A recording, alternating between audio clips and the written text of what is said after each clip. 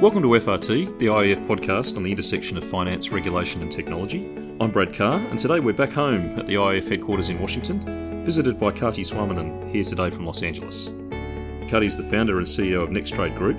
She's also the founder of Business for E-Trade Development and adjunct professor at UCLA. Kati is joining us to discuss some of the ways in which technology may revolutionise global trade in the coming years, and we'll also talk through the implications that come from that, specifically for trade finance. Kati, thank you for joining us and welcome to FRT. Thanks very much. Thank you for having me. To begin, there are some extensive opportunities for technology to modernise international trade, and trade finance is often described as ripe for innovation. Indeed, when we discussed trade finance innovation back on FRT episode 20 with Mike Hogan and Richard Chengareddy, they each went a little bit further and told me that it was in fact overdue for innovation. So I guess being in the forefront of some of that innovation, can you firstly tell us a bit about your business at NextTrade Group? Yeah, well, thank you. Well, we've been working over the past 6 years with technology companies such as MasterCard, eBay, Google, PayPal, as well as with international development agencies, USAID, World Bank, Inter-American Development Bank, a number of others, on enabling trade through technology in particular. This takes various forms. One form is to help companies and governments optimize public policies in order to accelerate the diffusion of technologies. Another is to simply enable technology companies to identify new markets, for instance, at subnational levels, in very granular way, even at the zip code level. And the third is to further the deployment of technology. So we have very concrete pilot programs, for instance, where we help companies test their technologies in different markets. The end result that we're always seeking is greater adoption of technology in order to enable trade, facilitate trade flows, and of course produce economic growth and incomes in developing nations. We've been also forming a number of public-private partnerships. We're big believers of the governments and private sectors working together and have formed 6 of these involving some of the major entities like the United Nations and USAID, on the public sector side, and on the private sector side, a number of technology companies. And ourselves are also using technology, particularly kind of machine learning and artificial intelligence in the analytical work that we do. It's a fascinating time for those technologies and great that you're at the forefront of that. I think of all, and if I explain the inspiration for why we were so keen to invite you here, of all the conferences that I attended last year, I think probably the single most striking presentation I heard was the one that you gave at the International Chamber of Commerce in Miami last year. We were both speaking at that event, and I thought I had some really reasonably interesting stuff to talk about with the finalisation of Basel III for trade finance, but I definitely faded away into the background alongside the great piece that you covered on the potential of 3D printing. And if I can recount this correctly, you described the scenario of a consumer in London who perhaps might identify some shoes from a Miami designer, and that they would buy or order these shoes in a format where they would be printed the same day in London, perhaps in your own home, perhaps at a local 3D printing factory in your suburb, and you then collect those or have those delivered and you're able to wear them out that evening. And the scenario that you painted fundamentally changes trade flows. We move away from the trade of finished goods, perhaps to more of, in part I guess there's the trade of the bulk goods that go as the inputs into 3D printing, but probably more importantly, the intellectual property inherent in the designer's pattern is really, more what we see as the core basis of trade. How realistic is that scenario, and how soon do you think we'll see that kind of thing emerge? Well, I think it's actually already happening. We're underappreciating how quickly this is diffusing. Every single athletic shoe company is already 3D printing shoes. Nike, Adidas, Under Armour all have been introducing 3D printable shoes. Some of them use maybe a few parts of the shoe, like the sole that is 3D printed. Others have 3D printed multiple parts and also improve the techniques to bring that shoe together, which is a rather complex apparatus. Yeah, right. And this is happening. And Adidas, for instance, has been announcing a production of 100,000 shoes of this kind. I think they are targeting 1 million. Wow. And there are some other kind of more boutique entities, like an entity in San Diego called Feetz, Feetz, where you can go and online design your own shoe and have them 3D print that, assemble that, and then ship it to you. It's a little bit of a different scenario than we just painted, but technology is already there. And this is absolutely happening. And I think it's also going to accelerate on the back of greater customer demand for customized products. So we're moving away from kind of mass production systems that have dominated the Industrial Revolution since Henry Ford to more mass customization. And 3D printing enables this. It enables companies to make money by customizing products. And instead of having large production runs with standardized products, you have, smaller production runs with customized products. Yes. And this is what's the future, I think, of particularly kind of B2C markets. The really big impact, if I may, of 3D printing, I believe, is when 3D printers are being used to mold metals and produce metal parts and components. This has been very difficult. 3D printing has been used successfully in plastics for a very long time, and certainly also in prototyping car parts and other things, in airplane parts by Ford and Boeing and other major companies. This has been around for 20, 30 years. I was watching an episode of I think it's the Grand Tour, the thing that the old Top Gear guys used to do, and they were talking about that just a couple of weeks ago as well. Yeah, and what's the interesting thing is that, so far 3D printing has been used in those industries oftentimes just to prototype new products and to accelerate the innovation.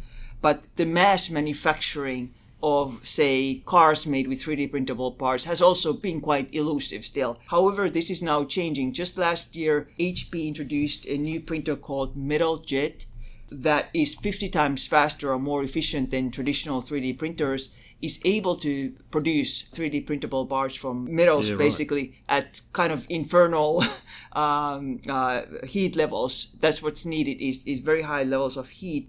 And already Volkswagen and other players are using those. So I think this is the big game changer for international trade once this starts. And I've seen some work, which I cited in that conference from PricewaterhouseCoopers, for instance, that 3D printing could impact as much as 37% of ocean-bound containerized trade, 25% of trucking, 41% of air cargo, as it diffuses across these different industries like vehicles, like shoes, footwear, machinery, and so forth. And the insurance company ING has forecast that by year 2060, 25% of international trade will be demolished because of 3D printing. And I think it's starting already, but it's starting particularly in parts and components. And as things get more sophisticated and robotics advance and robots are getting cheaper as well, you can imagine a marriage between 3D printers and robots, and your factory is basically a man and a laptop and or a woman for that matter, and a laptop and a 3D printer and a robot that assembles the final product. And that's where we're going, is smaller manufacturing shops near the end consumer producing customized products on demand. So it totally changes not only trade flows, but as you move to more of a decentralized manufacturing environment. But the other thing you said that I think really struck me was this point about the increased demand from consumers for customized product. Mm-hmm. And it's something that I think resonates with those of us in the banking and insurance sector as well, because a lot of what we hear from our member firms at the IIF particularly is about trying to keep pace with the increased demand that people have for the personalisation and the customisation that they've come to expect in other industries, that they now expect that from their bank and their insurer as well. And I think, as you articulate, they also expect it in the tangible physical goods that they buy or that they can design and order themselves as well. Absolutely. And already car companies, just the mainstream car companies, are producing, in fact, with 3D printers, parts and components for cars that are customized or can have your initials or what have you, and different colors and so on. So it's definitely happening, and surveys indicate that it's particularly the consumers that are 16 to 39 years old today that are the likeliest to demand these customized products and are ready to pay a premium for them. Yeah. So this is coming perhaps for us who are not in that category any longer. It seems a little far-fetched, but I think for the younger generation, it's not at all. And like you said, they have been accustomed to expecting that from other services and industries, and why not from white goods and vehicles? Yes, yeah. So we see international trade becoming more about the trade of the intellectual property, the trade of the patent. And I want to pick up a little further on that aspect, because I think this could be the real embodiment of the so-called data economy, or the transition to a data economy, but with an important dependency then on the free flow of that data across borders. Does this exacerbate the importance of curtailing data localization measures and where such measures feature in trade agreements at the moment?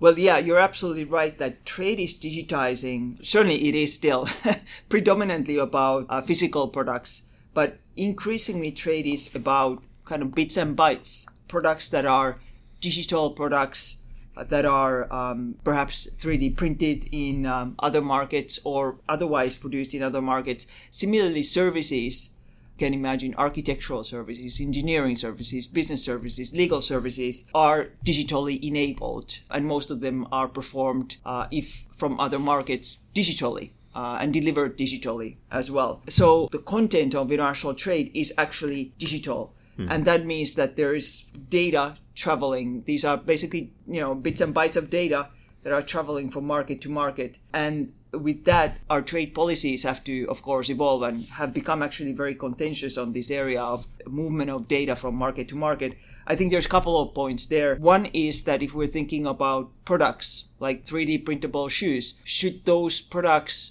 be taxed the same way? Should they have customs duties the same way as a physical product that arrives in the UK or Brazil or whatnot? Or should it escape customs duties if it's simply a model passed from one market to another digitally and then 3D printed in that other market? Many trade agreements now are barring that. So digital products are not allowed to have customs duties, basically are duty free and should have non-discriminatory treatment in that sense in both markets. Yeah. For instance, the USMCA has that provision. And the other element here is, of course, the famous transfer of data across markets. And as we've seen with US and Europe, there is a very contentious issue with European data protection regulation, GDPR. Yes. There are multiple other markets that somehow limit the flow of data. For instance, certain provinces in Canada have different data regulations on the transfer of data from province to province, for instance. And as you know, in Australia, I think there are certain sectors where the data transfer is limited, for instance, in healthcare and people's medical records from to outside the country.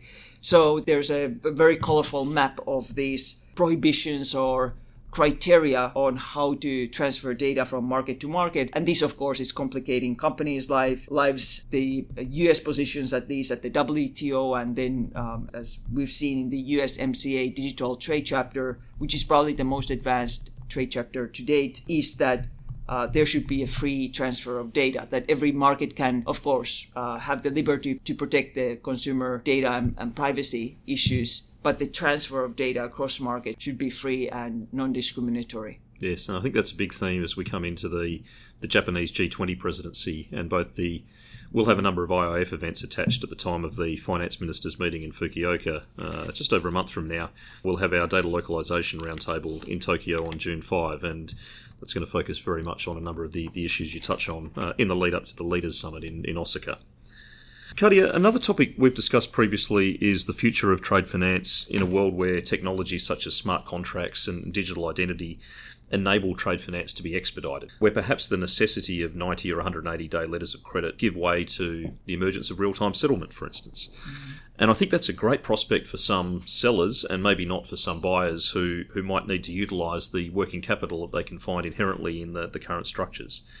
Are there models you see to address these asymmetrical needs between buyers and sellers? Well, yeah, I think you're absolutely right that buyers use sellers for credit still in international trade, and certainly in emerging markets where buyers oftentimes want payment terms of 90 days or even longer. And perhaps as a result, we are seeing the proliferation of open account sales instead of sales made with letter of credit.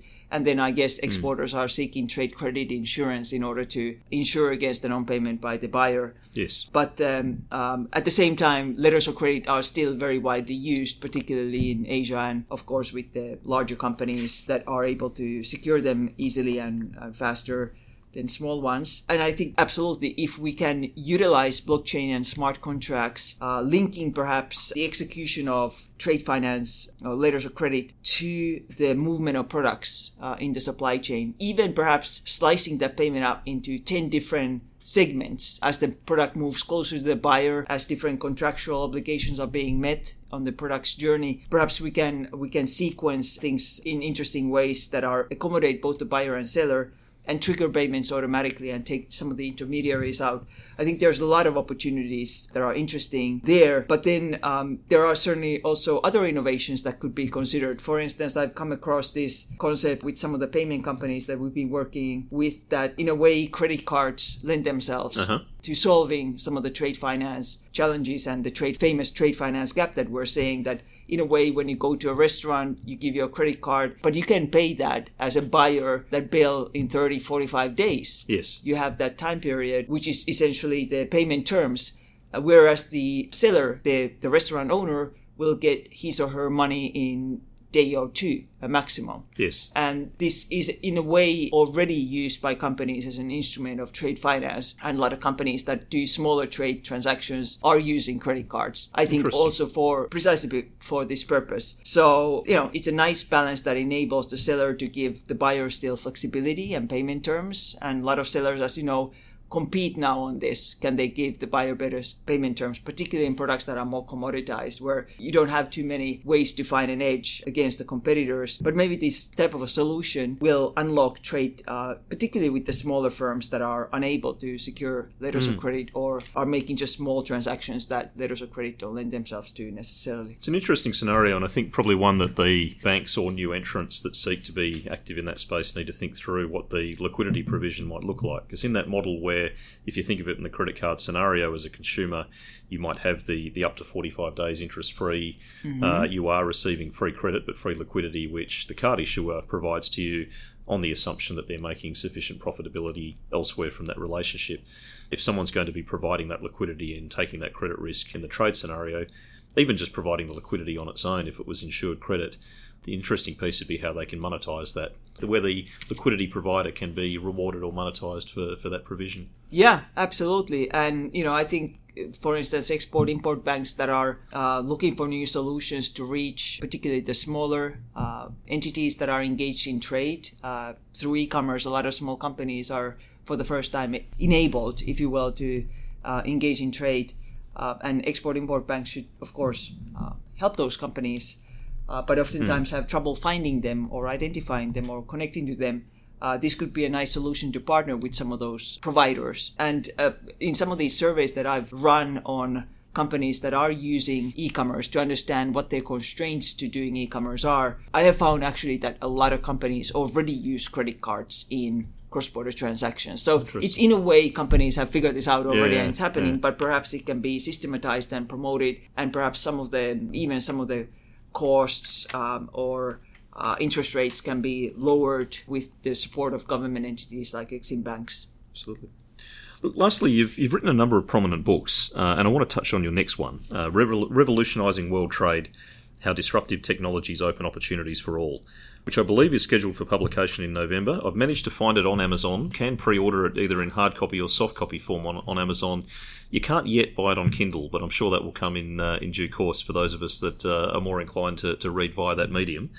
But can you tell us a little bit about the focus of this new book that you have coming shortly? Yes, well, thank you. I wrote this because I thought some years ago I started to realize that not only was there e-commerce that was enabling a new set of players to enter world trade, which are small businesses, but there were a number of new technologies that were coming to the scene at the time, like 3D printing, like blockchain, like Internet of Things, all of which I realized were starting to reshape globalization and trade. And so I wrote a book looking at how different kinds of technologies are changing the way companies make, move, and market products around the world, as well as services, touching on such areas as how our technology is changing trade logistics, supply chain management, trade finance, marketing, purchasing, if you will, predictive analytics, as well as production of goods. And my conclusion is basically that we're on the verge of a new era of globalization. We're on the verge, for instance, of globalization that's not anymore driven by physical global supply chains, but is platform enabled. Companies are using platforms to transact and exchange goods and services. In many ways, the world that our generation has come to know, the kind of globalization where large companies create supply chains, they assemble products in China Mexico or Poland, and draw on part suppliers from all around the world, and run these elaborate global supply chains, manage them, manage inventories. In a way, that era is coming to an end. I think we're looking at a totally different paradigm of globalization, where the content of trade is different, where the patterns, the players, the possibilities, indeed even the politics of trade will be quite different. So unlike the world is flat that Tom Friedman wrote and that shaped kind of the thinking of an entire generation, and in fact that globalization, that paradigm of globalization informed thousands of trade policy decisions, the activities of international aid agencies, countless of policy papers from think tanks here in Washington. I think we're looking at a different wave, basically, facilitated by Industry 4.0 that is changing dramatically the way companies are operating, and by virtue of that, changing international trade. But there are a number of challenges as well, and that's what I wanted to highlight in this volume. For instance, digital divides, kind of slow technology adoption rates, arcane policies that we discussed just then, challenges with data transfer regimes or other policy issues that are emerging with the changes that we're seeing, and certain kind of outdated institutions, for instance, customs administrations, how they can adopt to this new world. So I think there's a number of challenges that need to be addressed, and a lot of them have to do with governments and policymakers that kind of have to catch up and devise a new way to address this and facilitate this new way of globalization, which I believe can be incredibly empowering and inclusive and prosperous wave. Only we have to work on it. It doesn't happen on its own. Yes, yeah. Look, that's a fascinating and in many ways exciting new world ahead that you paint there, and I'm definitely going to be looking to November and putting this on my Christmas reading list, because I think from the way you've described it in our discussion in terms of some of the practical examples, the very tangible illustrations you've given, I can see where you're able to not only map out that paradigm but also bring it to life.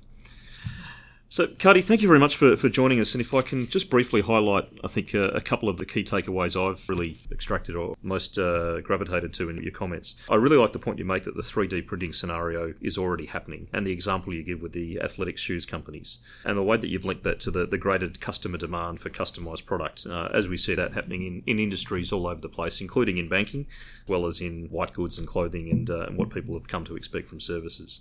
The point you made about the graduation, if you like, of 3D printing, of moving on from plastics and into moulding metals, the opportunities that what we see in things like cars and aircraft, but also the quite dramatic numbers that you mentioned on the reduction in the trade of physical goods. I think you said it was a 37% reduction in sea freight, 20% on trucks, and I think it was 40% perhaps on air freight. Yeah, these are big material impacts that fundamentally change our view of the world. The fact that trade is digitising and that it's less about goods and more about bytes resonates very much with the speech that Japanese Prime Minister Abe gave in January, his Bytes Without Borders speech, and very much the flavour that he's looking to take into the upcoming G20 discussions. And I like the way you connected that then to the point about 3D printed shoes and that example of 3D printing working for goods that are not subject to customs duties. That opens up a whole new philosophical discussion there in some ways as to where the taxation would naturally lie. And lastly, I think the credit card-like scenario for providing liquidity and the opportunities and challenges in provision of liquidity. And I think lastly, I really like the description you've offered of your upcoming book, the verge of the new era of globalisation, and that it's a new era enabled by platforms rather than by global supply chains. It is very much an interesting new paradigm that we're staring into. So thank you for sharing that with us. Thank you very much. Thank you for having me. Looking ahead on FRT, we have some more great guests joining us in the coming weeks. Rob Atkinson, President of the Information Technology and Innovation Foundation, will join me to discuss the so-called Techlash. Doug Elliott of Oliver Wyman will be discussing the World Economic Forum's Consumer Data Rights Report. And Mark Zellmer, formerly OSFI's member of the Bail Committee, will discuss the emergence of open banking in Canada and deposit stability with me in Ottawa as well. Please tune in again for those upcoming episodes via the IAF website, on SoundCloud, and now also on Apple Podcasts. I'm Brad Carr, and thanks for joining us on FRT.